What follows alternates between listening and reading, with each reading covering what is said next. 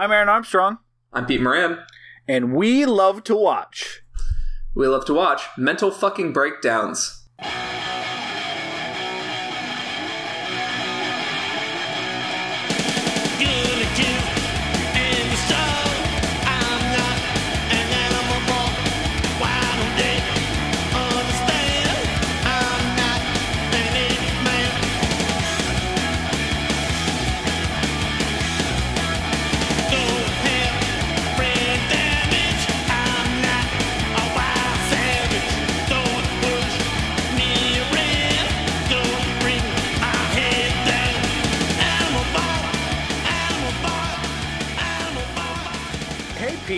I realized that we didn't discuss an episode title, and I'm like, what's going to happen here? I wasn't sure if there'd be a title or a long pause to discuss what our title was going to be, but you had something. I had it in the pipe. Yeah, you're like, I don't even need to talk to Aaron about this one. This is solid. This is gold. No, we needed 8 minutes of talk about Smash Mouth, and then boom, right in the title. Shh. Pete, we're not talking about that yet. This isn't the Smash Mouth cast? This isn't the Smash. So Pete, yeah, it's just as you can tell by our rambling that probably will get deleted. Just the Watch Boys. Just the Watch Boys tonight. No Pants Thursday recording. It's not like I ever wear pants on these things. Yeah, but like the illusion that you're wearing pants is very important. I mean, I could be, but I'm not.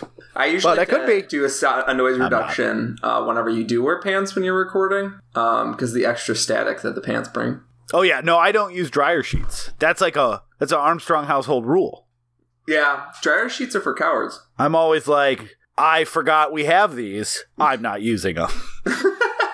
All right, so Aaron, it's a two-hander, if I'm using that term correctly. Look, you've heard some great guests lately. There's been a lot of good people on. It hasn't been a Pete and I episode in a while. We're like, you know what we need? We've had Zach, just a great guest. We had Sam, fantastic guest. And we're like, but what we haven't had is the two pieces of dead weight that bogged down this show. Let's see how far we can sink this baby. Call it the drag cast. Yeah, because normally we have someone like holding us up while we're just floating and like barely breathing. And we're like, you know what? I've never seen the bottom. Have you? What's down there? Oh man, the life preserver that we're usually handed in the form of a guest is just not here at all. So yeah. Aaron and I might have the dumbest episode we've had in a while. It's okay. We only decided to talk about 2 movies this time. So I'm sure it's either going to be us like really trying to get back on track or somehow staying on track. I am guessing the former. I forget what I said for the former, but when I listen back for editing, I'm going to see if that was right. And if not, you might hear me say the latter. It's good to make... So you have to be right. Oh, I assumed it was just a fun game where you guess what you just said 3 seconds ago. Yeah, it's going to be a long episode. So, Aaron, we have 2 films on the dock today. We do. And I think the other thing is we have no game because we were going to go through some official business up front. We usually save it for the end. And, of course, this ain't no game. This is not any game. But we decided we have some stuff we want to announce. Instead of doing a game this time, we figured let's do a quick 5 minutes. Please don't hit that 15-second button over and over again, because we just have some announcements. We are not sponsored. We have nothing to sell. We'd love to be sponsored. We'd love to sell you something. We can't because people have decided to not give us money for that. So you know what? We're gonna be like the edgy cast. You know what? Blue Apron sucks. I've used it personally. The Edgecast, sponsored by Internet Katanas. Sponsored by Mountain Dew. Sponsored by Cool Flames you put on the side of your car. It's actually sponsored by Cruise On Black Cherry Rum. So, we have some important announcements real quick. So first, again, we passed our 1 year mark. Thank you so much for all the support. Thank you. From all of our listeners, all of our guests. This has been a lot of fun, and we've been very happy to see our audience only rise over the last year. So the house cleaning stuff, though, is the easiest way to help us out. If you've got a lot of entertainment from the show, and you're like, I'd like to do something nice for them, but not anything that costs me money or really that much time, it would be to rate and review us on iTunes. It's an easy way to raise our show's profile. I know every podcast asks you to do that, but for us, we actually mean it, because those guys, they have like hundreds of reviews. They just want one more. They're greedy sons of a gun. They want your reviews, but we need your stars. We actually need your stars. So delete your other reviews, delete your account, start a new one, review us. Yeah. Commit fraud on the internet. Represent yourself as ideally. Wear a mustache when you post a second review. Fat Johnson's 47. That wasn't a real guy. That wasn't his Christian name. Is that fraud?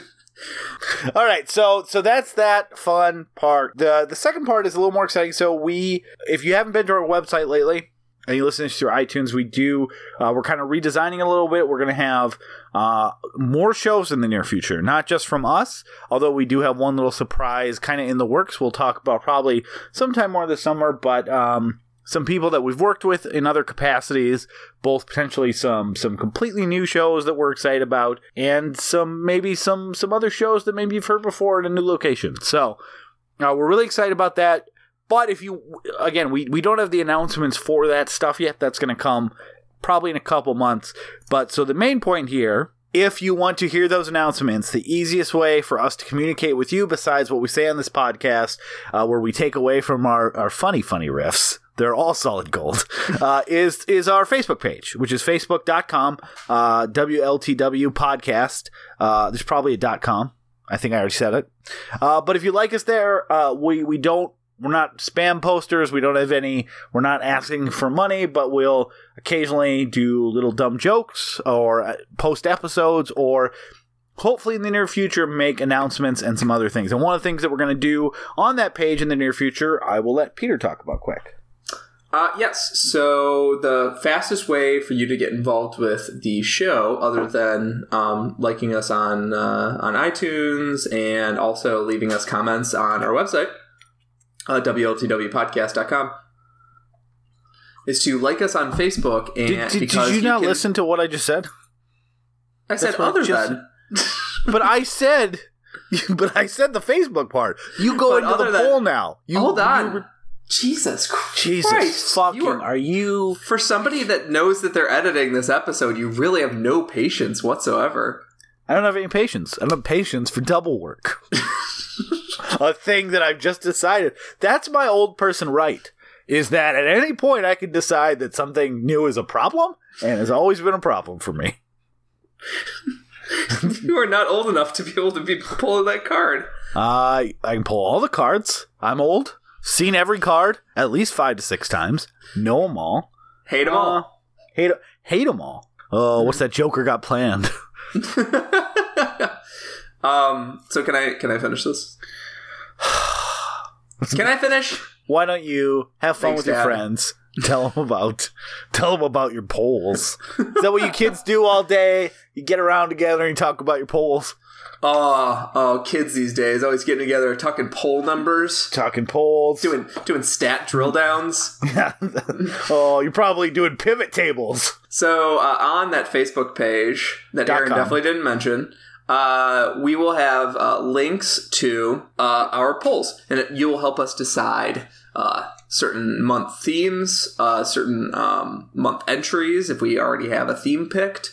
So, let's say we have 2 or 3 movies picked for a month. We might reach out to our Facebook fans and get some feedback on 2 other entries for the month, and we'll cover those movies. So, yeah, it's fun because you can sort of take control of the podcast in certain ways. We're really trying to open this podcast up to you, our listeners. And we'll do that occasionally, and crowdsource options, maybe we'll be debating a couple choices for a month. And we're going to do that more, not just in poll form, but we have some ideas for some of our guests to pick some movies and to be able to bring some stuff to the table. So we actually already have, I think, the year planned, but that year is filled with a bunch of holes that are basically that we've earmarked for either you, the listener, to help us decide, or guests to decide, or a combination of both. So we're really excited about that. So yeah, so like us on Facebook.com, and that joke's like not even funny to me, and the fact that for a second I thought it could be funny is what made me laugh. I like that you're humoring yourself. I'm humoring myself. I gave myself a pity laugh. Well, if you don't laugh at it, no one else will. Yeah, we pipe in laughs. We're gonna add a laugh track, year 2. How brutal would that be? Oh my god, I can't even imagine. Like, just recorded live in front of a studio audience in Orlando, Florida. I feel like it would be exhausting, to be honest. Oh yeah, for sure. And especially, how do you choose is this a guffaw moment? Is this an awe moment? I like the idea of like the hooting and hollering anytime we agree on something. Ooh. You know, I like the 90s like no tongue, closed mouth kiss where that riles up the studio audience. Did you know that in the 90s you weren't allowed to kiss unless a live studio audience oohed at you? That's what my parents kept saying. Yeah. Why they kept taking us down to that studio to make babies. You want to talk about Island of Dr. Moreau and and Lost Soul, the doomed journey of Richard Stanley?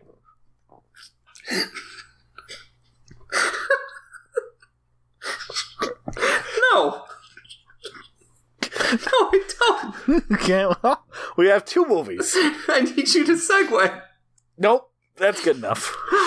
Okay, yeah, let's talk about both of those films, Island of Dr. Moreau and Lost Soul, the doomed journey of Richard Stanley's Island of Dr. Moreau. Insert music.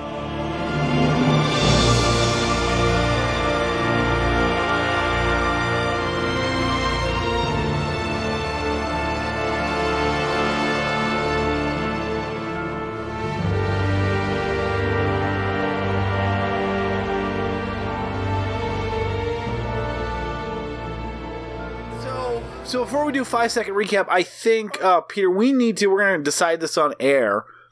It seems to me like we should be talking about the Island of Dr. Moreau, as that's kind of the plot summary we'll do, and then we'll kind of use the documentary. There's like a couple big points I want to talk about in relation to the documentary specifically, but I feel like we can kind of sparse them in as we're talking about the movie proper. That feels right. What do you think? I agree. I think that ultimately the documentary needs to inform the movie, and it does. Peter, you're the 5-second recap of The Island of Dr. Moreau. 5-second recap of Island of Dr. Moreau is nature finds a way. Okay. Does my voice sound significantly disappointed in you? Did you want me to really lean into the Jeff Goldblum part of this? The nature finds a way. No, I'm glad you did Jeff Goldblum and not like... there's no one in this movie that has like a impression that people do of them. So picking someone in a different movie that was released in 1996, that makes sense. All right, so here's a quick accent thing. So Val Kilmer makes fun of Marlon Brando's stereotypical accent. He does an impression of Marlon Brando in the movie for an extended period of time. Yeah. He's doing an impression of Marlon Brando, the actor, as he was known. He's doing an impression of Brando in The Godfather, not in this movie. He's not doing an impression of Brando in the movie, yeah. Which is very weird. So, like, what voice do I do? Do I do a bad Brando? Do I do a bad Brando as Dr. Moreau? You know my number one concern for this, Peter, is I want you to have fun with it. So you do whatever you have fun with. What does his voice in the movie even sound like? It's like, okay, so he's got like a upper lip piece going on. It's barely anything. It's like barely, it's like sort of British inflected. It's like an affected sort of Britishy thing. I don't even think it's that. It's like nothing. It's like a fancy band. It's a little bit of a fancy band with a kind of. I honestly think if you played me audio from Marlon Brando in this movie and were like, whose voice is that? And I didn't know anything about the movie and it was disconnected from any visuals, I would have a hard time guessing. I despise the heat. It's like almost like it's not Dr. Evil. That was a Dr. Evil impression. I despise the heat. Oh, so hot. It's Want not that touch the lava. Either. It's so weird because he's sort of like he's always which is funny because Austin Powers stole a very specific joke from this movie. Yes. That wasn't a joke. But nature finds a way. Yes, Nature Finds a Way is my 5-second recap of this because it's essentially a theme that's been written through time of you know what I would have gone fiction with? Stories, and it's H.G. Wells kind of helped engender that to the genre, and Jurassic Park and a bunch of other stories ran with it. I feel like Nature Beats Nurture would have been a better 5-second recap. That's also kind of true. Yeah. Though, I mean, nature literally beats nurture when but the good freaks beat the bad freaks. Well, we don't like to call them freaks. They're not real people, Aaron. I'm going to use my derogatory term all I want. I saw the documentary. Some of them are real people. I'm not using Anapals. All right, so 9-second recap. David Thewlis. He plays Edward Douglas, and I really like the opening scene that you actually did not get to see in the same way that I did, Peter, because the opening scene is one of the big changes in the director's cut, which I watched, and Peter did not. More gore in my version. He's on this raft. He was on a peace mission. It crashed. The other people on the boat end up killing themselves over food. He helps kill him too. He's then found by Val Kilmer, who takes him to an island and kind of this long, boring intro. There's some weird stuff on the island. He says, don't come out of your cabin at night. But Edward gets out of his cabin and immediately sees a crazy birthing scene that we're going to talk about, where basically an animal person is delivering a baby and the doctors and surgeons are all other animal people. He freaks out and runs. He's met Fairuza Balk's character, who looks human. You find out later she's not, and she plays Aissa. I don't know. Aissa. Well, the weird thing is Brando is always the one saying it. I know. It's between somebody with a bad, weird accent and then a British accent. I don't even think they say her name in the movie. I think they just keep calling her my daughter. Yeah. But so Aissa, anyways, plays Brando's daughter, looks completely human. She rushes off, and then they find this whole animal person society. Brando comes out and explains what he's doing, that basically he is trying to cure man's animalistic nature by doing these gene experimentations, which so far have resulted in these animal-human hybrids. Don't worry about the science. Not important to anyone in this movie. And Brando controls all the animals. For as much as he likes talking about how these animals are peaceful and they've created this great civilization, he has this thing that shocks them. And they have a pretty harsh rule of law. After Hyena sees another animal killed, he decides he doesn't want any part of this. He rips out his thing that the Brando's been using to control them, and eventually kind of leads his own revolt and kills Moreau. And then chaos completely erupts on the island. Animals are killing other animals. They want to become more animalistic in nature. Kilmer goes crazy and starts dressing and talking like Marlon Brando in The Godfather. And William realizes that Aissa actually looks human because they were injecting her with certain genes in other people's blood that they don't have access to. And that's why they brought William onto the island in the first place. So then everyone fucking dies. It's kind of crazy. Kilmer gets shot in the head. Aissa gets hung from a tree, and eventually the hyena and the bad animals are killed. And William leaves the island after being wished well by the remaining peaceful animals. And it's like, hey, don't come back. There's no one that can help us. We're our own thing now. Yeah, and in that sense, nature won because... Over nurture. Nature won over nurture because the animals, the Anapals, say, no more experiments, no more science, don't tell anybody about us being here. In retrospect, they probably should have just devoured. It's a bad move. Because Edward's a huge dumbass. He's the worst part of this movie. Like, David Thewlis, I honestly think is the worst part of this movie. Really? It has we'll talk about that. Okay. No, that's not true. Faruza Balk is the worst part of this movie. There's room. I don't know where to put the floor in. Well, I guess here's the problem. Like, Faruza Balk, I love in so many other movies, but she's playing like a hip, smart person, and here is like a scared. We find out later animal. It just doesn't. And I'm not blaming her because I think she actually is a really good actress that I love seeing in movies. But whether it's the direction, because she obviously didn't want to be there at all, based on the documentary after they fired Richard Stanley, and she hated John Frankenheimer who came in. So whatever the reason, her performance though is really bad, and she's not given much of a character to work with either. David Thewlis, I would say, is trying his damnedest to act in a movie that's not meeting him on his level, so he stands out as really bad because everyone else is fucking doing their own thing on some level, and him trying to like emotionally commit to everything doesn't work in the course of the movie. I don't think he's bad in the sense that he's not a good actor. I would have much rather had more Kilmer Brando bizarreness in this movie than Thewlis kind of saying, "Don't worry, the doctors will be able to help you," and they're like, "No, just leave us on our island." You're right, though. It's so. You're right. It's so inert. So here's the thing about the movie is that it is not fun enough to be on any of these sort of like fun bad movie lists, or it doesn't have the Jim Cotta energy where like it's so baffling that it's like fun. Half of the movie is really inert and really drab and doesn't have any sense of like forward momentum. Like the movie has almost no momentum, and it reminds me of like bad cheapo adventure TV, like a bad Hercules or a Beastmaster style show, because it's just like then a scene happened. I wrote down a note that especially the first 20 minutes feels like padding for a 1990s Showtime version of the Outer Limits episode. Yeah. And so like I guess the narrative that a lot of people would say is like, oh, they took Richard Stanley off this movie, and I don't know if the documentary necessarily agrees with this or not.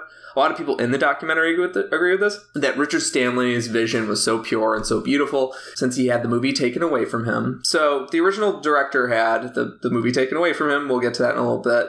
That his vision before John Frankenheimer came in was so pure and so great that if they had left him to his own devices, that the movie would be beautiful. And there's so much compromised in this movie that like I don't see the good movie in there. So we should back up because you've already jumped to the fact that you don't like this movie. I feel like we should do a little background because I don't even know if you've seen this movie before. I have. I saw it when I was 13 when it came out. Super excited about it. This is Kilmer right after Batman Forever. And I saw Batman Forever like 3 times in theaters. You know, I was that age where I'm like, it's got Jim Carrey, who's never going to stop cranking out hits, and Val Kilmer, it was really good. Like, I loved it. And this was his next movie. And it was like PG-13, and it looked really weird. And I didn't even know who Marlon Brando was, I think, essentially. But I was psyched for it, and I saw it, and I loved it. Absolutely loved it.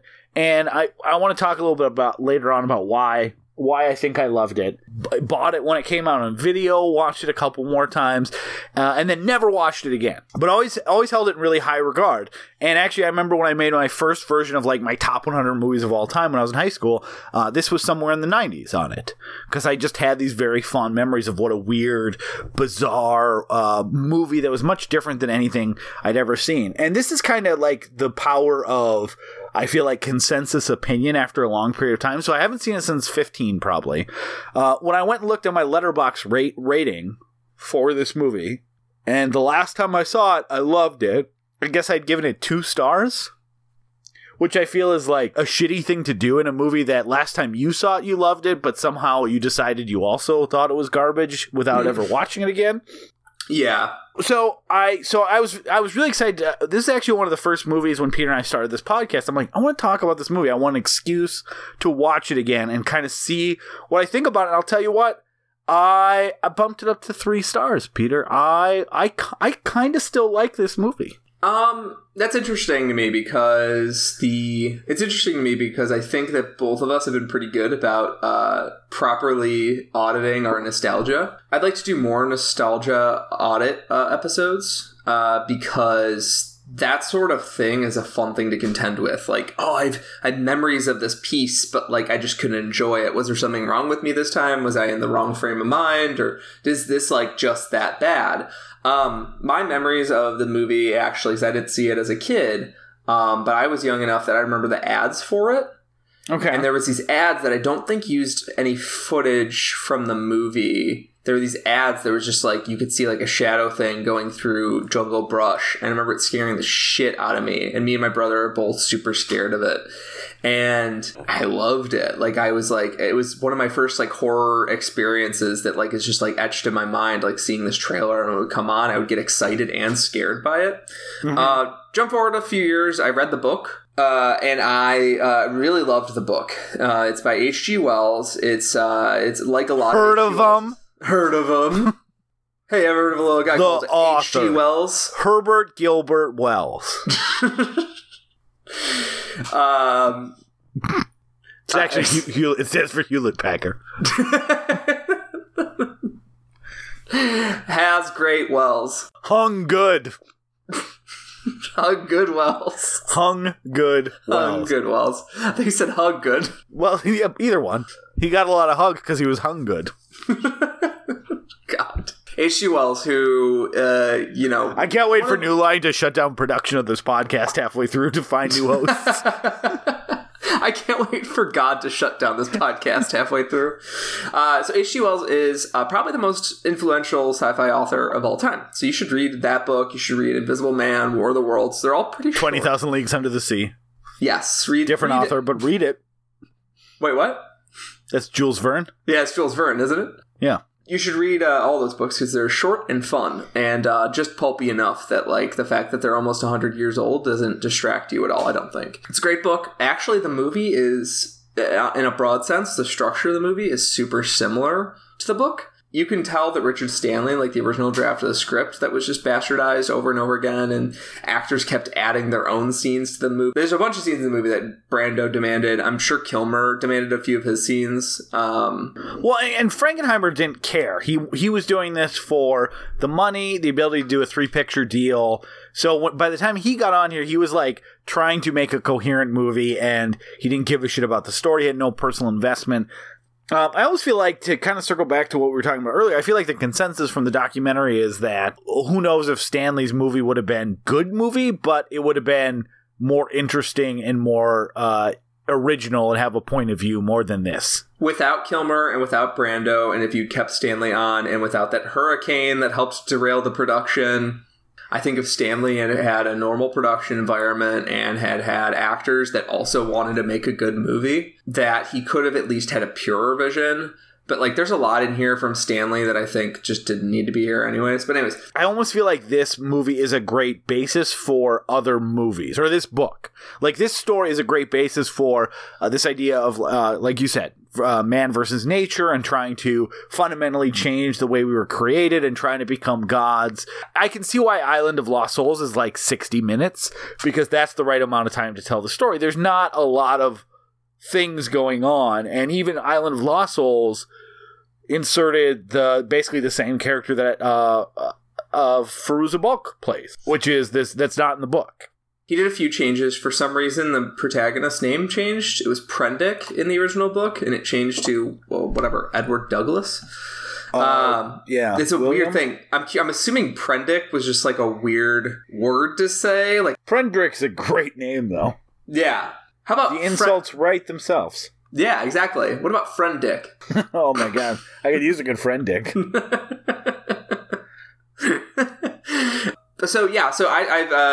pretty attached to the book, but I'm not the sort of person who needs my adaptations to be slavish or even particularly accurate to the text. The dialogue is all super updated. Not much of the dialogue is from the original book at all. Well, and that was Stanley's contention, was that Wells would want it updated because it was supposed to be on the precipice of a new age. So setting it in the past or not updating it is actually not what Wells would have wanted in his vision.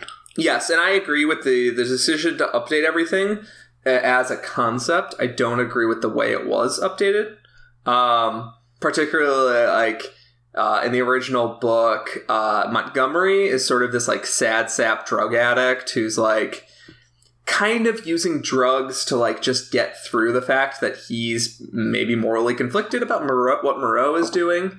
And yeah, Montgomery is an interesting character in the book. In this, Montgomery, Kilmer is just like, I'm just going to be like a wild hippie character. It's like him doing like a fucking like part Brando, part Jim Morrison thing. Like Can I tell you something that Kilmer's my favorite part of this movie? And like I actually really like his non-performance performance, and I can explain. It's like a myself. protest performance. Like he's like, I'm just going to be charming and weird, but like I'm not going to be engaging on any human level. I can't think of another movie that I've seen where an actor, a good actor, in a high budget movie doesn't commit to any character for the course of the movie. He's doing something different in every scene. He's doing it because he figures, fuck it, I'm going to do whatever I want. His character has no consistency. You can't get a handle on it. The same guy who's trying to fuck with Brando by having rabbit in front of the other animals and eating it is driven crazy by the idea of his death. Like, there's no consistency. There's nothing. Yeah. Sometimes he seems like he loves the animals and is giving them drugs and wants to keep them docile, and then he seems like he's all of a sudden the guy that I guess everyone's scared of. Like, there's nothing to grasp onto in his character, and that makes it oddly appealing for the really weird aspects of this movie that I really like. I would say no character in this film interacts with any other character in a way that feels human and believable and inspires any sense of human empathy. But everyone else is consistent in their weirdness. Like, I don't even buy when, like, Montgomery or Douglas are, like, talking about how sexy Fairuza Balk is. Yeah. I don't even buy that they're attracted to her. And I don't buy that, like, I guess she has a shit role. Her role should not be in this movie. It serves almost no purpose except for Richard Stanley liked the idea of a cat transformation from the 70s movie.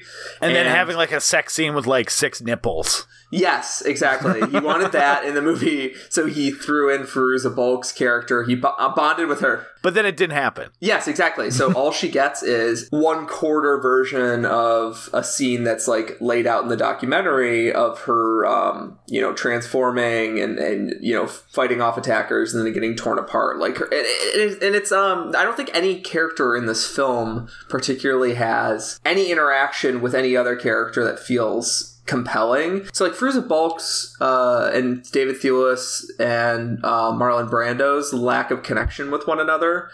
And I would guess to say Maling and the other members of that fucking freak family. They're so weird looking. It's like the worst makeup effects. It's Dan Winston's studio. Like, this stuff looks amazing or it looks awful, and there's nothing in between. Montgomery, Douglas, and Fairuza Balk's character, they are all the ones that like should be bonding together, but like none of them click. And also, Brando doesn't click, but when Kilmer refuses to click, it feels like he's trolling the movie. And Kilmer trolling the movie is super entertaining because Kilmer is this like, he was apparently this like bully figure on set, kind of like prep school douchebag almost, or this like creature of chaos. And so when he comes on set and he starts acting like he doesn't give a shit about anything, you're like, oh wow, he has some wild woolly energy here. Like, this is kind of fun. So like I said, everyone else is either rise to the material is definitely not the right term, but like there's either like the David Thewlis or the Fairuza Balks who they are trying their best in a movie that's not participating around them, and they sink themselves. And then you have like the Brandos and some of the other characters who are kind of doing these insane things that don't make any sense, but they're consistently like Brando. Say what you will about whatever he's doing in this movie, he's consistent from one scene to the other. Kilmer's not. Kilmer seems to be actively, in his performance, trying to sabotage the movie. And they talk a little bit about that he was trying to. He didn't want to be a part of the movie. He didn't want to be a part of the documentary either. Didn't want to be a part of the documentary. He tried to get out. They don't even really mention this in the documentary, that the reason that he was in the movie at all is because Batman Forever was a big success, and so they won't let him out of his contract. He was actively fighting against the movie. Brando was a little bit of a different case. Originally, he did want to be a part of this movie in the way that he wanted to be a part of any movie, which was not really. But he was still interested in the material. He liked Richard Stanley. He wanted to be a part of what was going on. And then his kind of fighting back against the movie was like this, is almost like this goofy old insane man way. Like, this is stupid. I'm going to fuck with everybody. But like in kind of a nice way. He was for the most part, I know some of his fuck with stuff had collateral damage, but he wasn't like actively berating extras, and we'll get to that Kilmer was. But he was just like, the world is a ridiculous place. This movie's extra ridiculous. I don't care about anything, and I'm gonna behave however I want to from scene to scene. So Kilmer was actively fighting against being in the movie, and his performance speaks to that. He's operating at a different level, but as an audience member, he just, there's nothing there to grasp onto. He's ineffable. He's like this person who from scene to scene doesn't make any sense, but he still is like Val Kilmer, who has a natural charisma about him that you want to still figure out what he's doing. And I think if there is any electricity or life in this movie, I think it all comes from him. I agree. Kilmer is weird because like him being detached and all that would be perfect for a Dennis Hopper role where all he's doing is just like ranting and raving and then telling you some important character aspects or just things about the war, and then he dies. Instead, Kilmer is supposed to have gone through some sort of emotional collapse because he's attached to Moreau, and like yet when we he seems antagonistic towards him the entire time. And that's transparently, from the documentary, that's transparently Kilmer fucking with Brando. So Kilmer, part of the reason he signed on was because he wanted to work with Brando. He was super excited to talk with Brando. Brando seems like the guy that the more excited you are to talk with him, the more he doesn't give a shit about you. Yes. Like there's something about having a desire. He likes fucking with people, so he's happy to he can be a man of the people and go meet each individual extra and talk to him. But when Val Kilmer was over enthusiastic to meet him, he's like, nah, fuck you. Yeah. So apparently they had one meeting. Brando ignored him, was a dick to him, said 2 words to him, turned away. And Kilmer then decided to be extremely petulant towards Brando. So it really does have that, oh, fuck me? Fuck you. Kilmer was probably the one who had real antagonism towards Brando. And Frankenheimer and Stanley and fucking everybody. Frankenheimer famously said, this isn't on the doc either, this is just from other things I read, he said that he wouldn't cast Val Kilmer in a movie called The Life of Val Kilmer. And on his last take, he said, get that fucker off my set. Yes. And apparently people like clapped and were excited about that because they also hated working with him because he was kind of an on-set bully. Yeah, let's talk a little bit about that because Val Kilmer, so the Batman Forever stories were there too, that like the reason he wasn't in Batman and Robin is because Joel Schumacher did not want to work with him again. And I haven't really gone down that kind of like, it might be a good Garneri rabbit hole about all the stories of Kilmer on set, because now he seems like everyone's cool with him and he's mellowed out, but he had a big head and was like just an asshole. In this movie, he was like openly attacking crew members. He was attacking the director. He burned someone's face with a cigarette at one point. Like everyone in the documentary hates him. They said it's like the worst frat bully. He does not come off. I think Brando comes off well in like, he's just an insane man. He's an insane man who thinks the world is insane and is playing along. And there's something almost like charming about that. It's probably extremely frustrating if you're working with him, and that kind of, I don't care about anything, but I like seeing how far I can push people around me because I'm like, Marlon Brando knew he was Marlon Brando and used that to make other people in power's life miserable. And that sometimes had a collateral damage to people that were not in power, as mentioned in this documentary. But there's something charmingly bizarre about that I can kind of get behind. Val Kilmer, on the other hand, I really like Val Kilmer. I do as an actor. He gives great performances, but holy cow, like, he comes off as just like a literal monster who is just like the kind of person who probably was crushing bunnies' heads for no reason. Yeah, and he's just out of he's above everything. I like the idea that maybe they found him in the woods one day snapping bunnies' necks and are like, might as well film it. Let's film it, I guess. I mean, he's gonna feel awkward if he didn't mean us to catch us doing this. So maybe if we're like, great idea, Val, let's put this in the movie. Way to experiment with your character. He won't kill us all for catching him during his kiln time. Well, yeah, one of the Australian extras like caught him like trying to snap his neck, and he like threw him, and he's like, "Fine, I gotta go kill something in the woods." But Kilmer, yeah. So Kilmer is supposed to be a dick, but he's like in recent years he's still supposed to be kind of a nutty person. In recent years, he's supposed to be someone that people like hanging out with and think he's kind of like fun and funny. Like almost like he went through a 12-step program and like made amends with all these past enemies. Yes. Because now everyone's like, we had our differences, but he's a good guy. Like all the people that hated him back then. Yeah. So and his absence from the documentary, David Thewlis isn't in the documentary, and I'm actually more forgiving of David Thewlis not being in the documentary because it's like he hasn't even seen the movie. Yes, I feel like for him he's just like. He's like, oh, yeah, that was my attempt to be in a big budget action movie, whatever. He'd probably say this with a British accent. Right then. Couldn't see the movie. Oh, yes, that was when I thought I was going to be big shit in America. Yeah, he wanted to work with Brando, too. It's so funny having Brando on your set, like, attracted all these people that are me who were like, this was not worth it. Mm-hmm.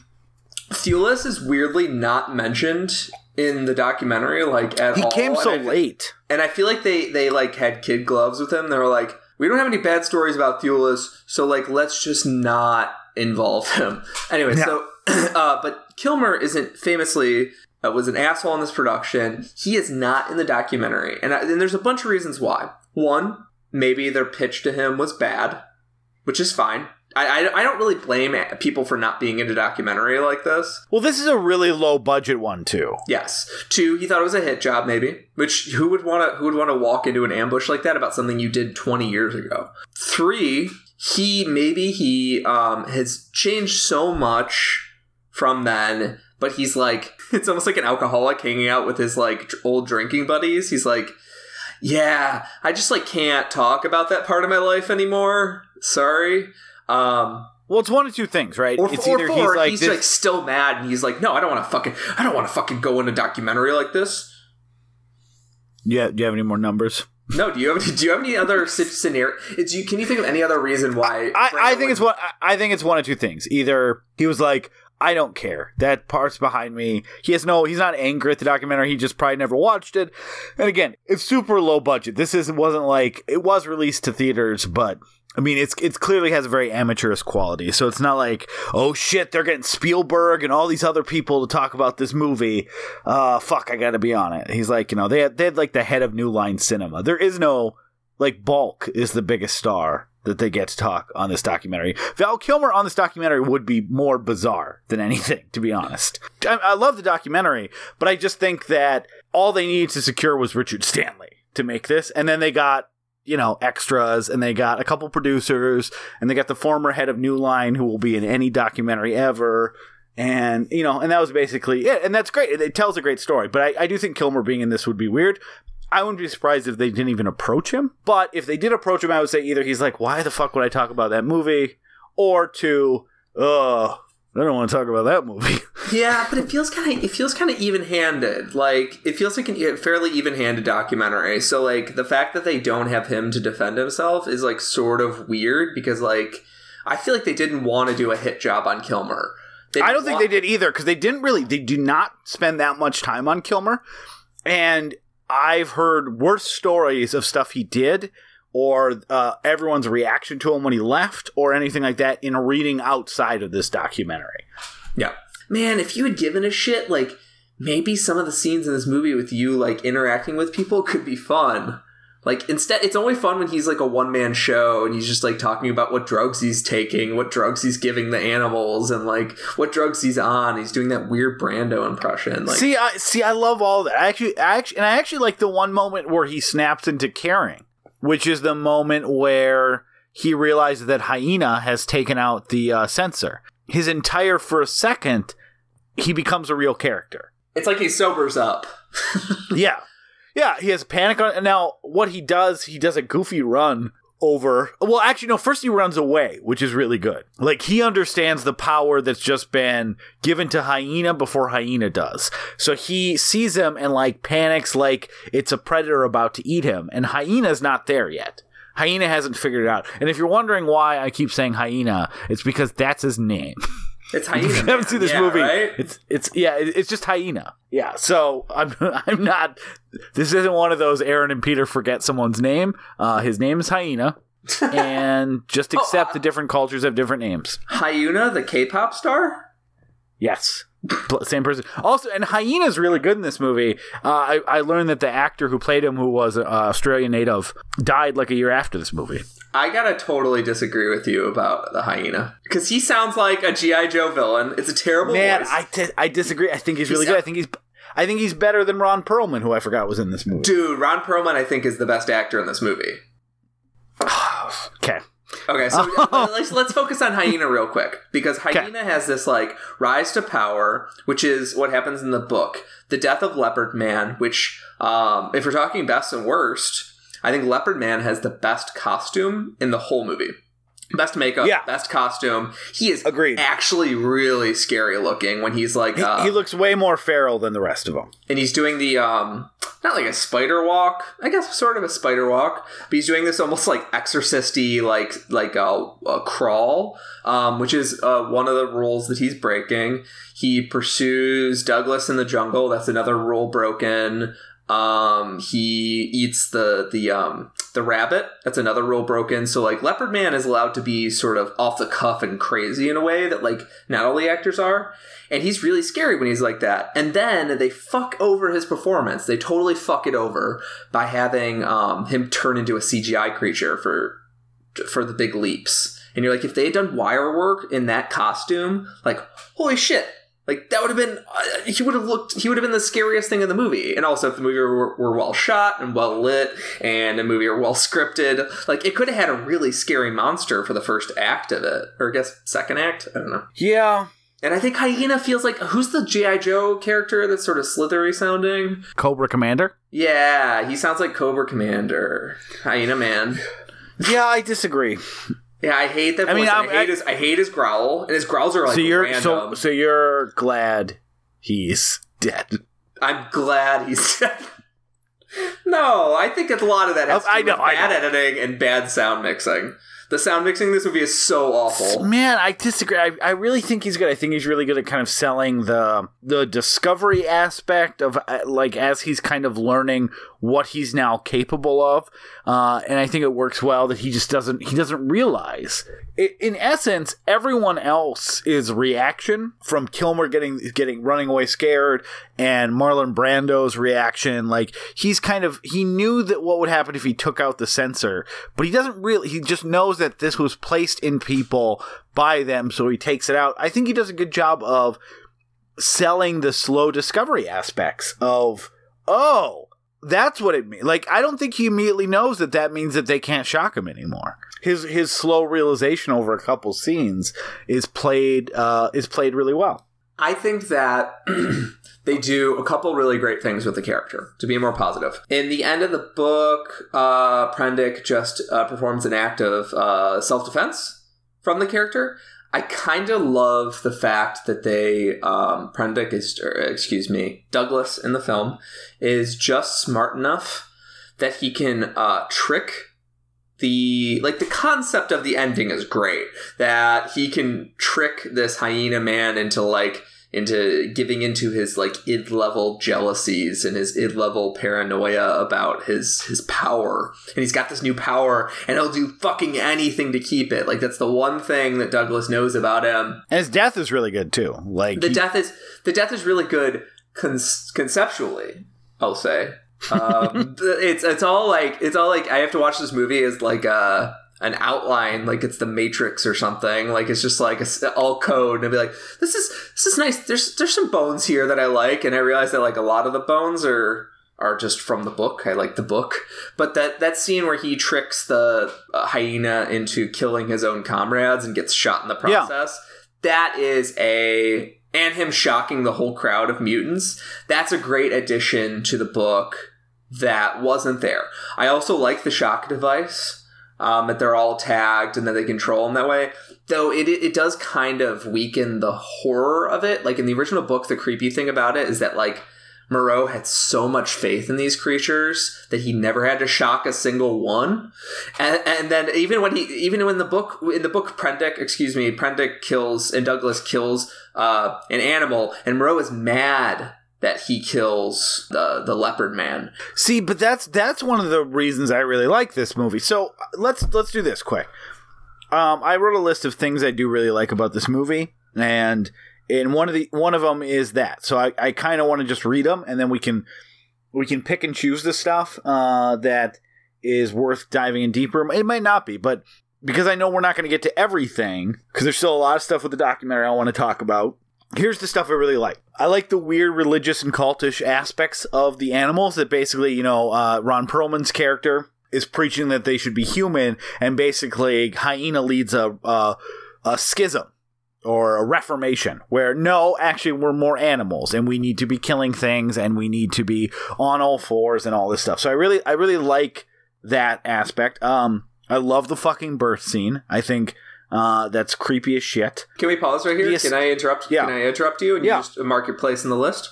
Because it's a good way to just keep things moving. Because there's so much between these two movies. So, the Ron Perlman thing. Ron Perlman is my favorite character in this movie. I'm not saying it because it's Ron Perlman. He knows how to work the prosthetics. He has a really great sort of goat band prosthetics. It was Ron Perlman's choice to be blind. Apparently the character wasn't blind originally. Yeah, Ron Perlman's my favorite character in this because he's like weirdly more comfortable in all that makeup and in this island with these co-stars who fucking hate each other. He's weirdly more comfortable in that than David Thewlis is in the lead role. Fairuza Balk is even in her super limited role. Like he's just he gets the movie. I love Ron Perlman. He is definitely my favorite actor that's in this movie. I don't think he does all that much. Like I don't think he's bad. I just think that he is kind of... I like the concept of him. I just think the whole movie is so embarrassing, and Ron Perlman is so dignified and so like... I don't know. The word handsome is coming to my mind for some reason. Like he has this like sense of like this sense of self identity. It's so like when he comes on screen, he starts speaking with this like deep booming voice. You're like, yeah, I think he kind of devolves into like a Farscape character. Like it's just kind of this like, think of the lawgiver, and he's walking around, and I don't know. It doesn't. He's trying to do a weird thing, but he's being topped by bizarre stuff by everyone else. So, like I said, I don't think it's bad. I like the idea of conflicting, basically religious ideologies between the Dr. Moreau animals. I don't, but he's in the movie for like 5 minutes. I just don't think there's much there. Well, yeah, that's something that I'm very, very interested in. Having a tyrant near you, someone that controls your whole life, and someone that created you, basically, especially. That's an extra component. It's very easy to devolve into like religious zealousness. Yeah. And Ron Perlman, the moment when towards the end, David Thewlis is saying, as part of the trick on the hyena, David Thewlis says, the hyena says, "Who's God?" Basically calls the hyena the true God. And Ron Perlman, as the goat man, the lawbringer, or the law sayer, says, no, like he lets out like a no, stop, like that's heresy. Like, even in this moment that he's pretty sure he's going to get executed in 3 seconds, that's just not right. Like, this is, my whole existence is based on that. And it's a really, like, a compelling little, character moment that I think elevates him above what you say he is, where he's just sort of like a simple, like... Because I hate that shit in sci-fi movies, too, where you're like, this dude was written to be, like, the dude that says the rules of the universe. Like, I hate that shit. I think Ron Perlman adds humanity to the movie. Yeah, again, I think it's fine, but it definitely doesn't stand out to me. Like, I like Brando and Hyena and Kilmer way more than Perlman in this movie specifically. But anyway, so here's why so maybe this will be a good point to talk about a thing that I like about the movie quite a bit. I don't think the movie works as intended, but I do think the movie works. And I think the movie works because the best part of this movie is this idea that is providing this sense of everything is under control, and then everything descends into this nightmarish chaos. I think some of the incompetence of the story structure really lends to selling the chaos. I feel like the movies is chaotic and kind of nightmarish because of a lot of weird choices, because of some of the things we discussed that happened in the documentary. And I feel like the performances are all over the place. But where that works is that sense of, holy shit, everything is just completely falling apart. And in no way there's no control left. And the movie feels like it's out of control.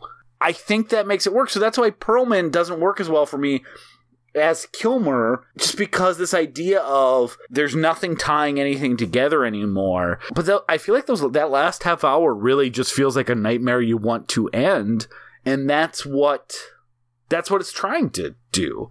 I would agree if I felt like Thulis's spiral was compelling. He is absolutely dead weight in the middle of this movie, and I will agree I'll agree with you that he's maybe the worst part. It's really mean and hard to say that, but like, holy shit, he's at the bottom because he's not weird or funny in any way, and he's not emotionally compelling. So he's not like this accidental good. And he probably followed the script in a way that Brando and Kilmer didn't. Yes, and he was given an impossible position. Yeah. But like, Thulis is definitely the least interesting performance, the least compelling, all of that, because like you're never asked what Thulis is doing. Like, it's always just like, oh, he's sad.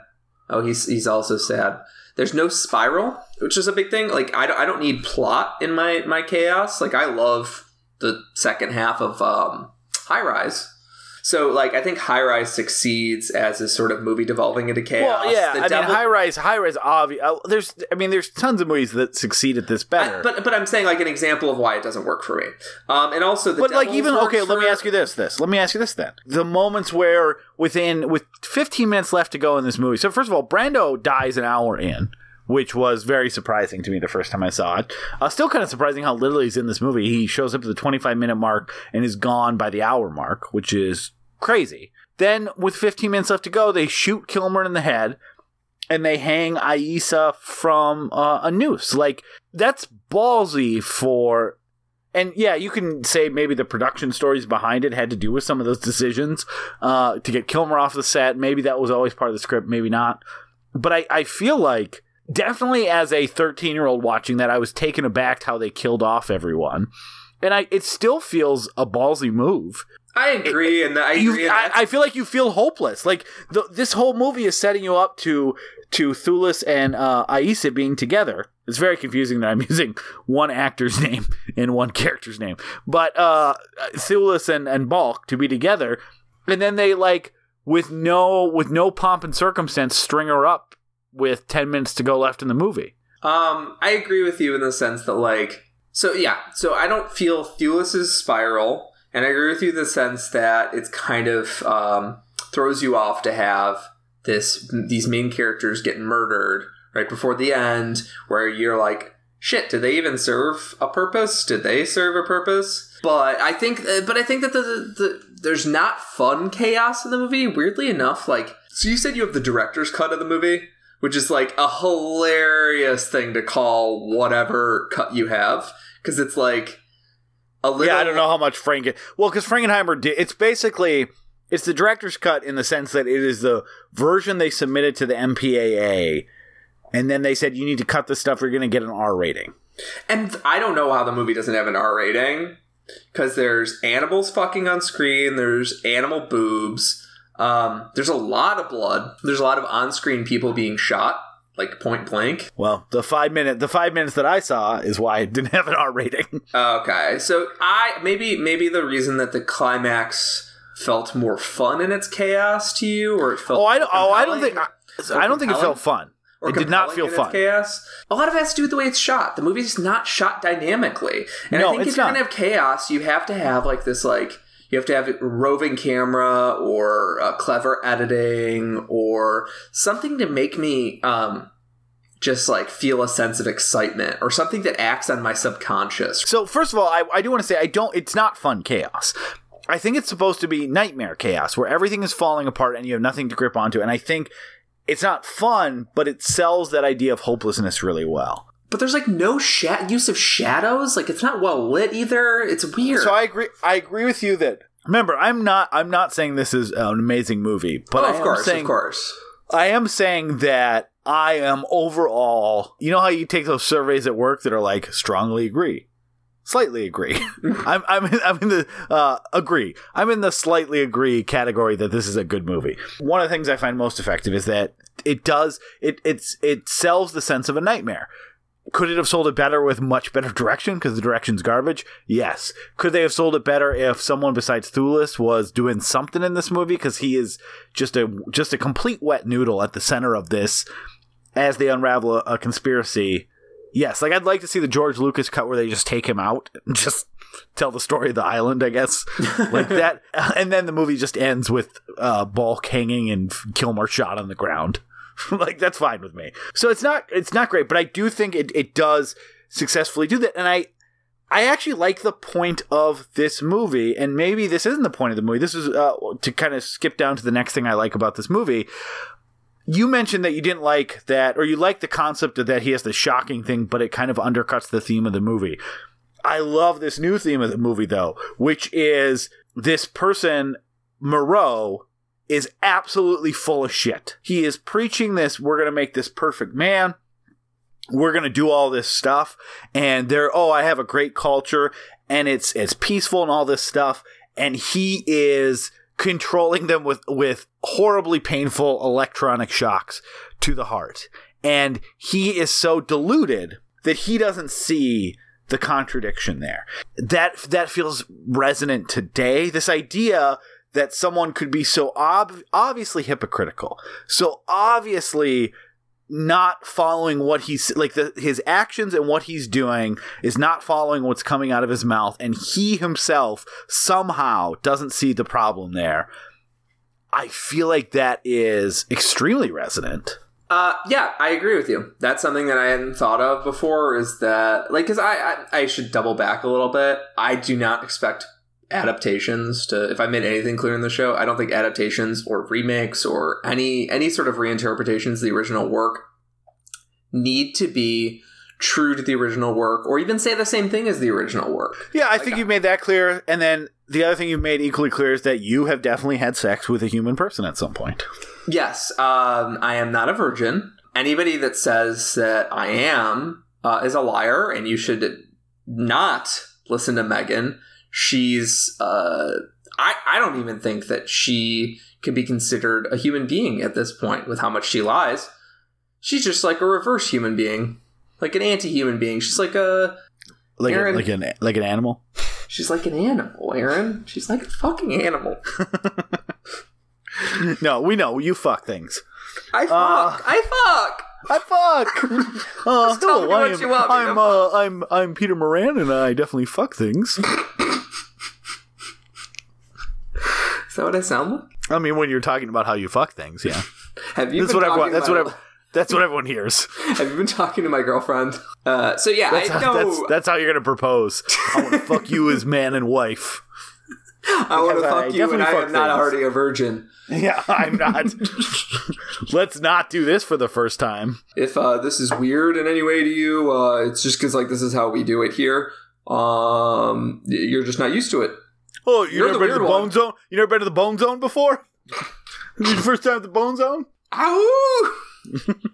I think that if the editor accidentally, and the editor is a hero here, the movie's an hour and 35 minutes, and I'm sure they had like 3 hours of footage that they had to cut from. He's a hero, because I don't think you would like this movie. All 35 minutes of Brando is in this movie. I don't think you would like this movie if it were 2.5 hours. No, I wouldn't. Or maybe we'd love it because there would be more craziness, and this is like, this hour and 35 minute cut is like...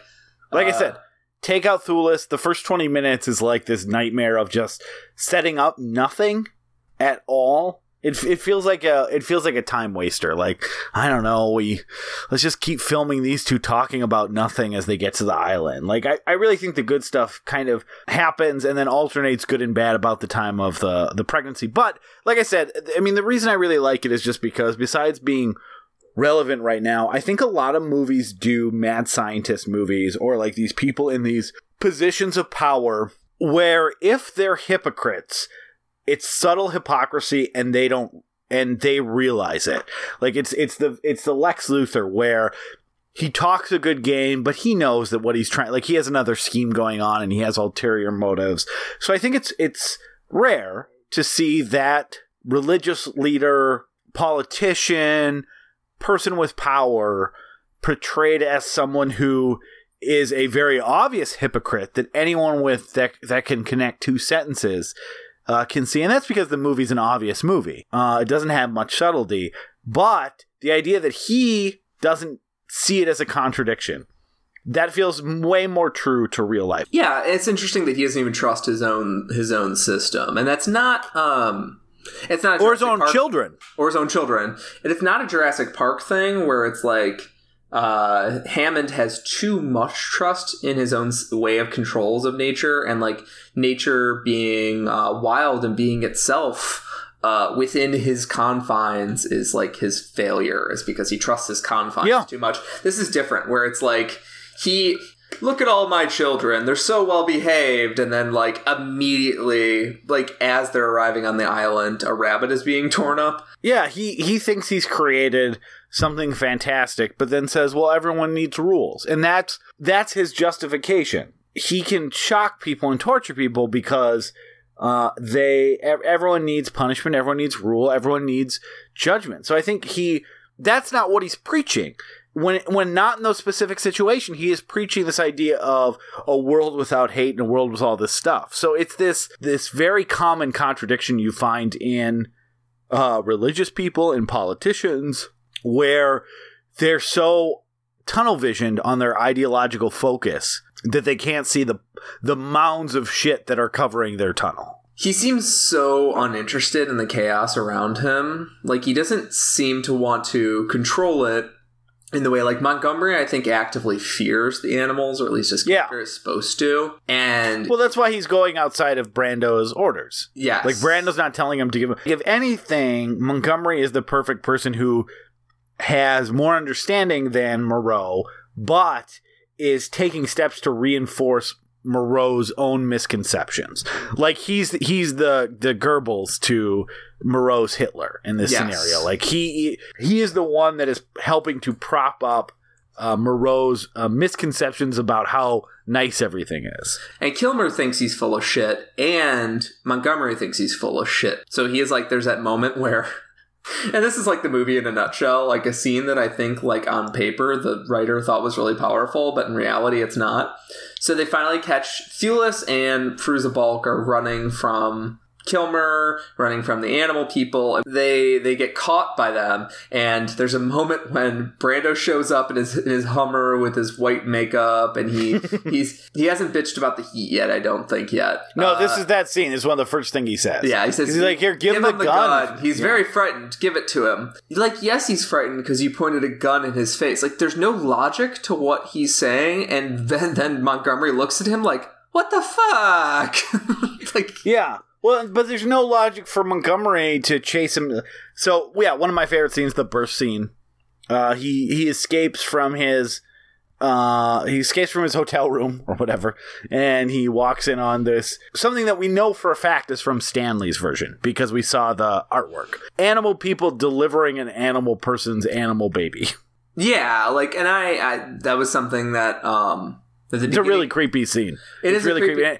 And it's got like the Stan Winston Alien Resurrection, like fetuses in tubes. Yes, it does. They're in like yellow embalming fluid. I think that scene in the Lost Soul documentary, they show Richard Stanley's conception of it, and it's like much more modern and much creepier. In our version of it, it's conceptually creepy, but again, the way that they shoot this stuff is just so awkward. I do not want to be the DP on this movie, because you're shooting like probably everything and then thinking in the back of your head like, all of this is going in the garbage. Like, there's no way they're going to release this movie. I've been here for 6 months. Like, can we just please go home? Like, the DP on this movie, I don't think they had a lighting guy. Like, everything is shot, like, super bright lights. And the lab scene would be super creepy if they had used shadows well, or if it had been, like, this big, bright, like, Cronenbergian sterile environment. But instead, it's, like, a pretty cool visual effect. It's a pretty cool visual effect. But it's just not delivered. The baby's creepy. Agree. And it's too quick, and they don't follow up with it. They should have had, like, they cut to them running away, and then the movie turns into a boring chase movie for 10 minutes. Like, they don't, whatever effective creepiness and special effects they have, they don't capitalize it. And they go away from it almost immediately, and then go to, like, one of the worst stretches of the movie. And then I like when Brando shows up, and I think there's some fun stuff there. But, yeah, I mean, let's talk about the fact that they're just kind of like roaming the island. Like, Fairuza Balk betrays her father and tries to save this guy, and like he's just kind of roaming the island, and occasionally he'll be like, "Oh yeah, I should try and get off the island." Like, Thewlis as a character, Douglas as a character is so weird. Everything that he does is not worth talking about, in my opinion. I almost hate saying that. I'm not trying to like, oh, you want to talk about this, but there's just. It's the least, it's just boring, it's uninteresting, they don't give him any motivation. I called him a wet noodle, I think, earlier. Like, everyone else is having fun, and he's trying to be in a movie. And no one else is in that movie. Yeah. It's funny, because, like, if they had given Thewlis more time to be like, I need to get off the island, I would hate the movie more. Yeah. So, like, I'm glad that it's so stripped down. The way more interesting thing is him landing here. He's a scientist of some sort, isn't he? I'm trying to remember what his role is. No, he's a UN peace negotiator. He's a UN peace negotiator. Regardless, he's somebody that actually could be something really interesting, where he's like... I know, it did not come up again. Yeah. But that's something way more interesting is when they have scenes where he's sort of like helping Montgomery with the island and all that, and, you know, he's sort of walking around and seeing how the island works, and like the idea of him being almost seduced by the island as this like man-animal paradise is appealing. Him going like, oh no, the radio's busted, after like 30 minutes of us watching animal people run around, you're like, where are you rushing off to, buddy? Like, why you... Yeah, because eventually they kind of keep him as a prisoner, and then like some indeterminate amount of time passes, and you hear like this occasional voiceover where he's like, I didn't want to be on the island of Dr. Moreau, but I couldn't find my way out. And then like they show a scene of him like trying to send radio communication. There's Val Kilmer, like, who, again, great. I think these choices are bizarre and would have probably rightfully infuriated any director. But the fact that he takes the part of the satellite that he's removed and sticks it to his hat so he can put his hat in David Thewlis's face to show him that he's taken it, it's so fucking... Why would you ever do that? Those are the little touches of just complete insanity talking about a movie about the meltdown of civilization that works for me. Yeah, and I wish Thewlis was just on board until like the end, because it would be just way more interesting. If they had someone like, if he High Rise. If he started to become seduced by it, if he wasn't seduced by it but like just started going insane on his own. Because one thing that this movie does is, I don't think Thewlis is a proper protagonist, at least as portrayed in this movie. I know he's supposed to be. I know I like this at the age of 13, when most movies you watch by the age of 13 have a clear hero and clear villains, and I like that everyone was just kind of nuts in this movie. And he's supposed to be our hero, but he's not really advocating for everything, and he's not present, and the movie's not really following him any more than it is anyone else. So it's just kind of like he's trapped in chaos. Yeah, he's and dumb and doesn't know how to get out, and he's not fun. He's so fucking bad. He doesn't get to spiral into insanity, like, you know, that would be a fun thing. He doesn't get to fight against, he doesn't get to, like, help the animals rise up. No. He doesn't get to instill order and become the new god of the island. Like, he doesn't get to do fucking anything that a protagonist would get to do. And then the announcement makes no sense because he is portraying someone who still has Aisa alive. In that he's kind of like, well, that was some crazy shit I went through, but everyone I care about's still okay. Because he's like half smirking and like, well, we did it. We finally escaped the craziness. How are you guys going to be? He's like got a half smile. Everything's okay. Like, there was a meltdown of everything that you know, and you are unaffected. And then having this little discussion about, do you guys want doctors to, I don't know, do something? Although this is something that's not, I couldn't find any reference into the movie, but the Internet Movie Database Summary and Wikipedia insists it's true, is that this movie's set in 2010. Wait, what? I don't. Yeah. They must have been, okay, so that's another thing that's different from the book. The book is entirely about vivisection, and this idea that, like, by taking an animal apart and looking at its pieces and how the pieces function, that you could change the animal if you change their anatomy. Mm-hmm. Which is an interesting idea. I don't entirely understand it. Or else I would have explained it better. Or else I would be a doctor. Well, yeah, they didn't have gene splicing. Yeah, so gene splicing is a new addition. This was right around all the cloning controversy, like Dolly the sheep and all that. The idea of cloning and gene splicing and changing a fetus in the womb was all an idea that, like, was very controversial and very talked about. And it's interesting in this, but it's, like, something that, like, the movie is not game for. Like, the movie is not up to the task of talking about the I think, like, the movie's, like, The Sixth Day is more game for talking about the moral quandaries of cloning than this. Brando has, like, a 2-second explanation for what he's doing to Thulis when he first gets on the island, but yeah, it's not really that interested in that. So I just confirmed, though, Wikipedia and IMDb summaries both start out with in 2010 United Nations negotiator. So I don't know how you're supposed to know. Maybe there's a title card I missed. I don't know. But this movie also, hey, fun fact, did you know this movie made money? No, it didn't. According to Wikipedia, the budget was $40 million, and this will obviously international, but it made 49.6. I think with marketing and stuff, they had to have lost money on it. Fair enough, but, like, it's considered, they don't count that. Yeah, I mean, I don't think they did much marketing for this movie. I mean, I saw the same ad quite a bit growing up. So maybe was it on a tape of a TV show that you've recorded? I saw the one ad and I watched it 100 times, which meant always followed by the Noid. Well, yeah, the gene thing is undercooked. We should move towards the end, but the gene thing is totally undercooked. The movie has I don't know if people could guess this from now, but the movie has no interesting things to say about, what is man, what is nature, or what is nurture.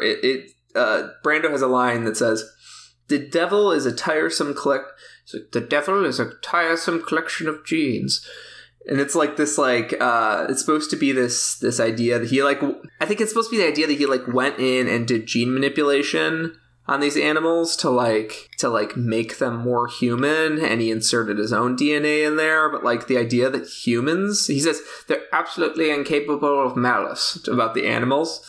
Humans are very capable of malice. Like, why would having two chaotic creatures mixed together not create... He's trying to take the best parts of both, which is a fundamentally dumb when it comes to like take the best point. This isn't like the best point of like a plant and an animal. Like he's trying to take the best parts of things that share like 99.9% of the same DNA. But anyway, so the movie's dumb on that front. But also what he's trying to make is, he's trying to take the best parts and make something human though. He wants everyone to look like Fairuza Balk's character. I think we have enough humans too. But he wants the idea is that she's human with the best parts of these predatory animals, which is not violence. You know what? Maybe we should have had a whole episode talking about the fucking ridiculousness of the movie's understanding of science is terrible. Its plan for what they would do if the science existed is terrible, and it doesn't even know what the fuck its plan is. Yeah, so it's a nightmare of that. So let's move towards the end because I don't think that we're gonna. So I think we already kind of talked about the end though. I'm actually more interested in talking about something else, if you don't mind. I don't mean the end of the movie. I just mean towards the end of the podcast. Okay, fair enough. I don't think that's interesting either. We blow it every time.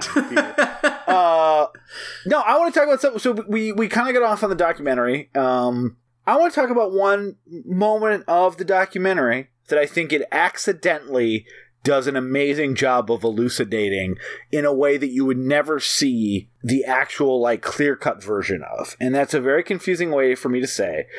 So Tim Zimmerman is the executive producer of this movie. And he's a powerful guy. He had a lot of control, and he's an old white guy, and he's a huge asshole. Do you know who I'm talking about? Timmerman, yeah.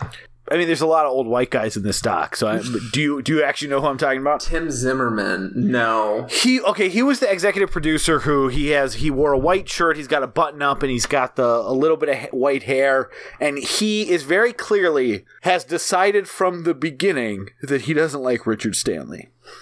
But is trying to play off. He's the guy who's like, he never says that, but he's like, yeah, I saw this guy that he shot one hospital scene, and I'm like, he's gonna be a problem. Oh, the kind of quiet guy. He's quiet, but everything he says is like he had a idea of what a director should be.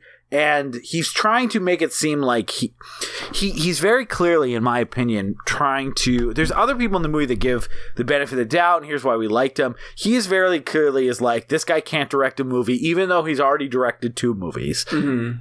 There's other people in this movie that accuse certain people of making up stories about Richard Stanley to undermine him and to get him fired. And all those stories seem to initiate with him.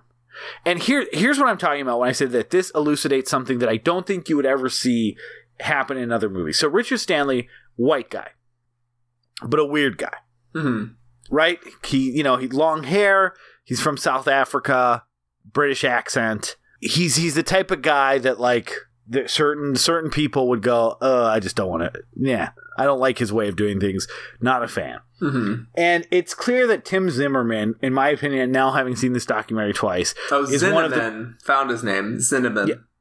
Oh, Zinnemann. Yeah. So that was the part that was confusing you. Sorry, go on. No. But it's very clear that he's EP.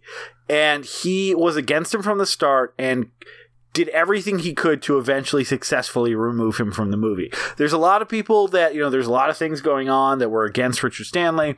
There were some people that didn't think he would be financially viable or wanted to get a bigger name director or some of this other stuff. He's the one that seemed to, I just don't like the way he looks and the way he acts. I don't want him to be in the movie, but he doesn't say that. It's the undercurrent of everything he says and does. And he makes it sound very like, I just knew this guy wasn't going to work. Mm-hmm. What I think is interesting about that is that for some reason, I feel like in a weird way that elucidates how hard it must be for women and people of color to get anywhere in Hollywood. We already know that's the case when it comes to directors. We already know how tough it's been and how, we talk about the 52 films by women, and we talk about how few people of color are able to direct movies, and that's been a fight that they've been fighting against for a long time. And I feel like it's people like Tim Zimmerman who are the idea of why. And they would never show that because no one would ever make a documentary where you'd have a Tim Zimmerman say that stuff about a woman director, person of color director, whatever, because he probably would be way more measured with the way he speaks. And I'm using him as an example. But because it's just a weird white guy that he doesn't like, he's a lot more open about how obvious his immediate contempt was, and he didn't think he had any business in the movie business, even though he directed 2 successful films. Mm-hmm. So this is a very roundabout way of saying is that it feels like this is almost an open look to this is the way that Richard Stanley was treated as just a slightly odd white guy. Can you imagine the people like him who are constantly looking for judgments and ways to undermine those women directors, those people of color directors, anyone who's not like him? And he's the guy, even though Frankenheimer was a disaster on the set, did not do what they wanted, he's the one that's defending Frankenheimer. It's like, oh yeah, one of the old white guys is in here now. And it's not like Frankenheimer made a movie that everyone liked. It's not like Frankenheimer made the set any less chaotic. But they're defending him over like, this was a better choice than Stanley, even to this day. And I feel like what I'm saying is very open to easy criticism, because it's like, well, he's still a white guy. True. But I think what happened to him, while not the same, it elucidates that much harder. It elucidates the people's attitudes towards anyone who is different than them, that control everything that goes on the producer side and who gets to make movies and stuff. I think that's a great extrapolation of sort of the prejudice against outsiders that pervades a lot of producers' minds. We've had this thing in recent years where there's like a Colin Trevorrow or these sort of directors who are just not ready for prime time and may never be ready for prime time, getting like completely skyrocketed to fame.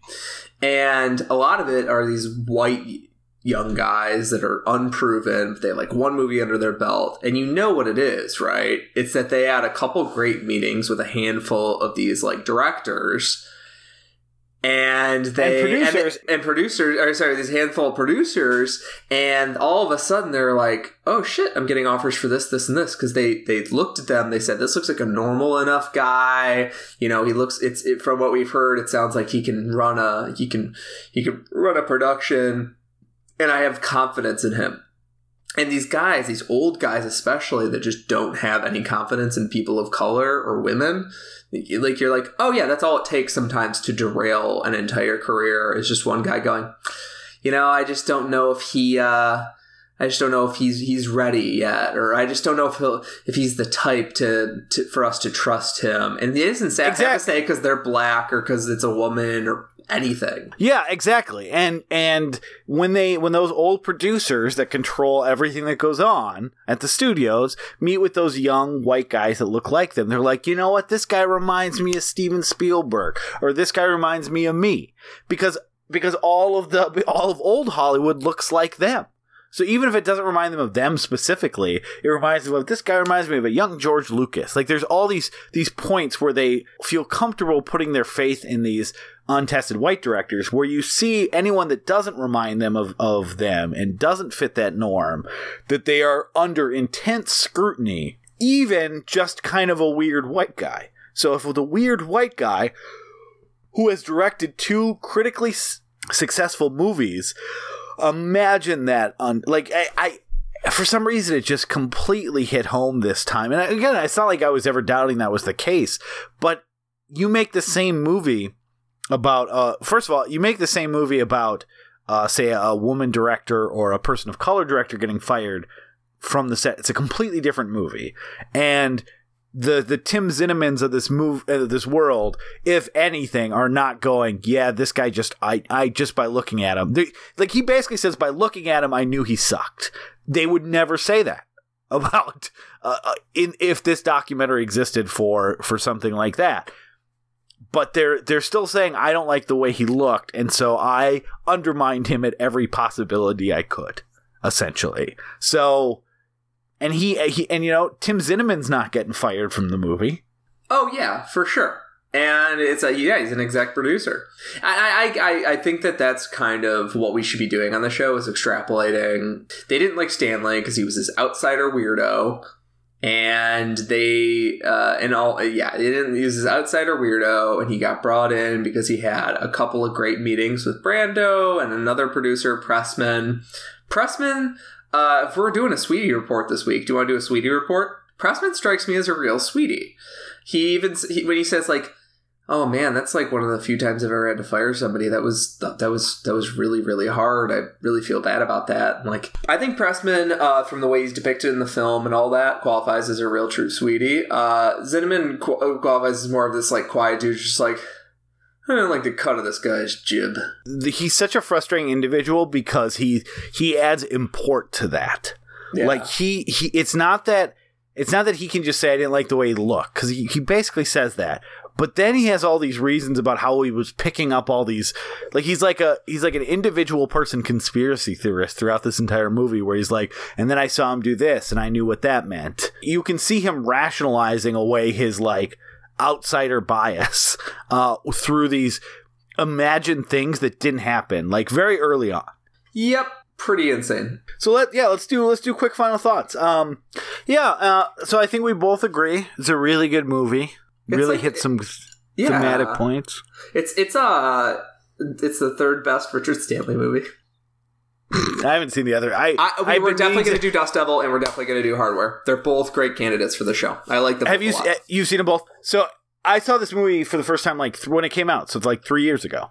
And I've been meaning to watch Hardware and Dust Devil. We're going to do Dust Devil on the show at some point. I'll save them then. The documentary is very interesting. I've said, I think before on this show, that the only thing I like more than movies is movies about movies. I love these kind of 20-year removed retrospective documentaries that like aren't promotional materials and don't wash away the warts of the making of a movie. Just on that level, I was already into this movie. And again, I think it has an interesting story of the way the system can overpower someone with the best intentions and works really, really hard.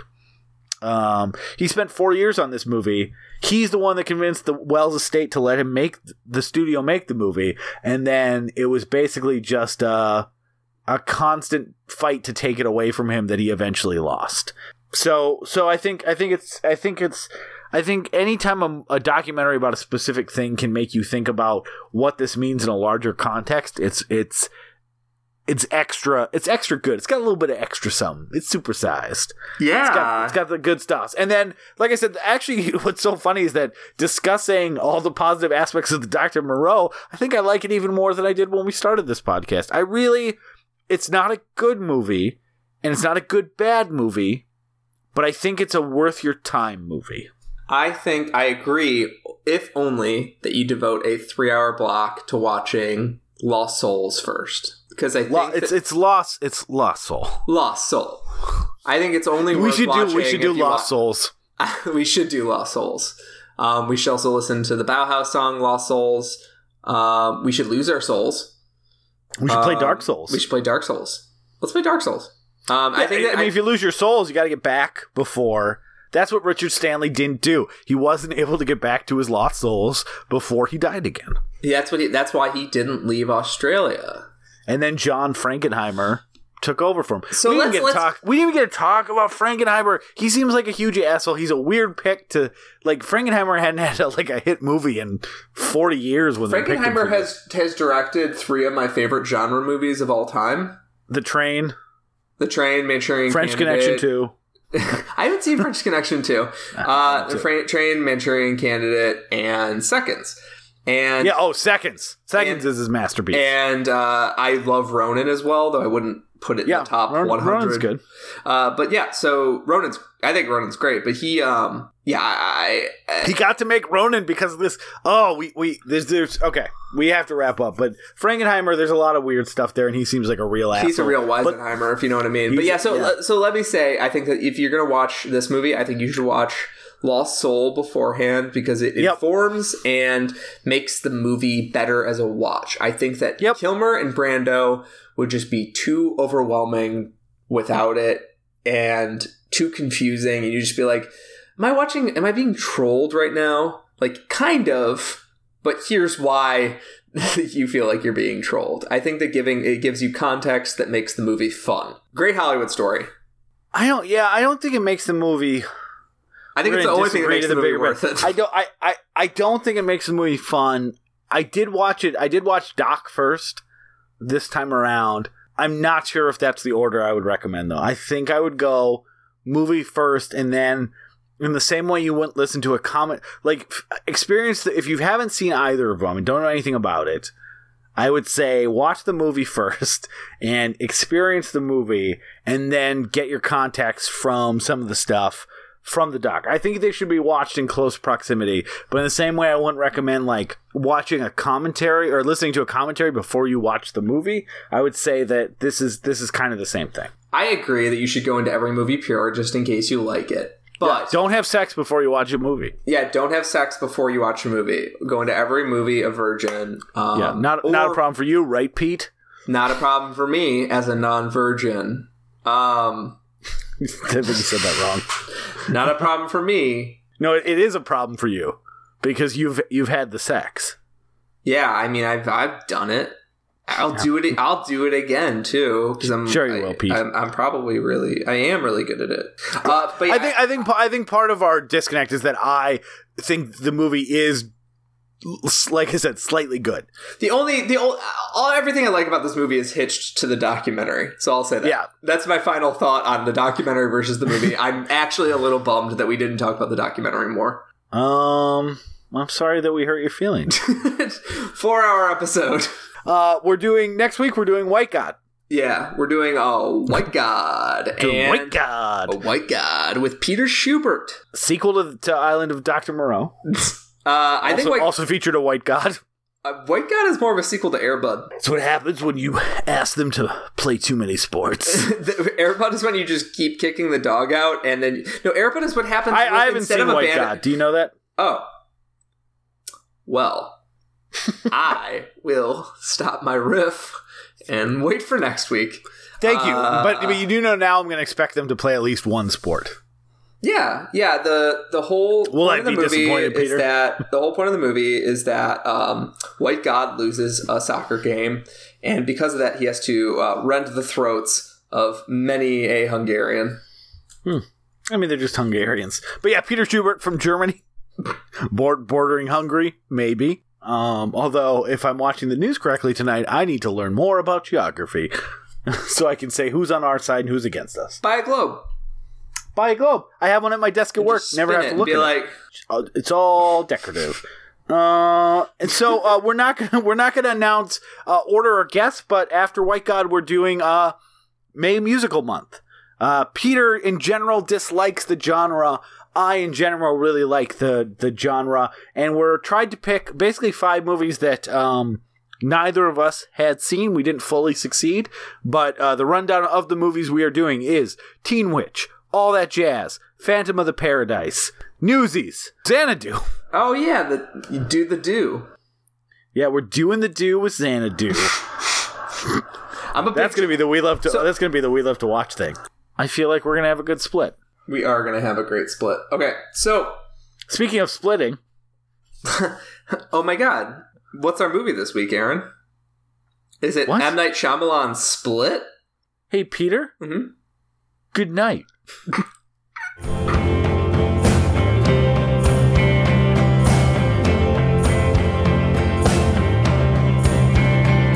could say it's my instinct. Yes, I still have one. There's no time to second guess it. Yes, there are things that I'm still so afraid of, but my courage is roaring like the sound of the sun, 'cause it's vain about its mane and will reveal them to no one. I'm an animal. You're an animal too. Hey folks, thanks for listening to We Love to Watch. If you want to get in touch with us, please reach out to us at either our website, WLTWpodcast.com, or our Facebook group, facebook.com/we love to watch, and reach out to us, give us some feedback, give us some support, suggest movies for the show, all that. We are also available on SoundCloud, TuneIn, Stitcher, and iTunes. Thanks for listening.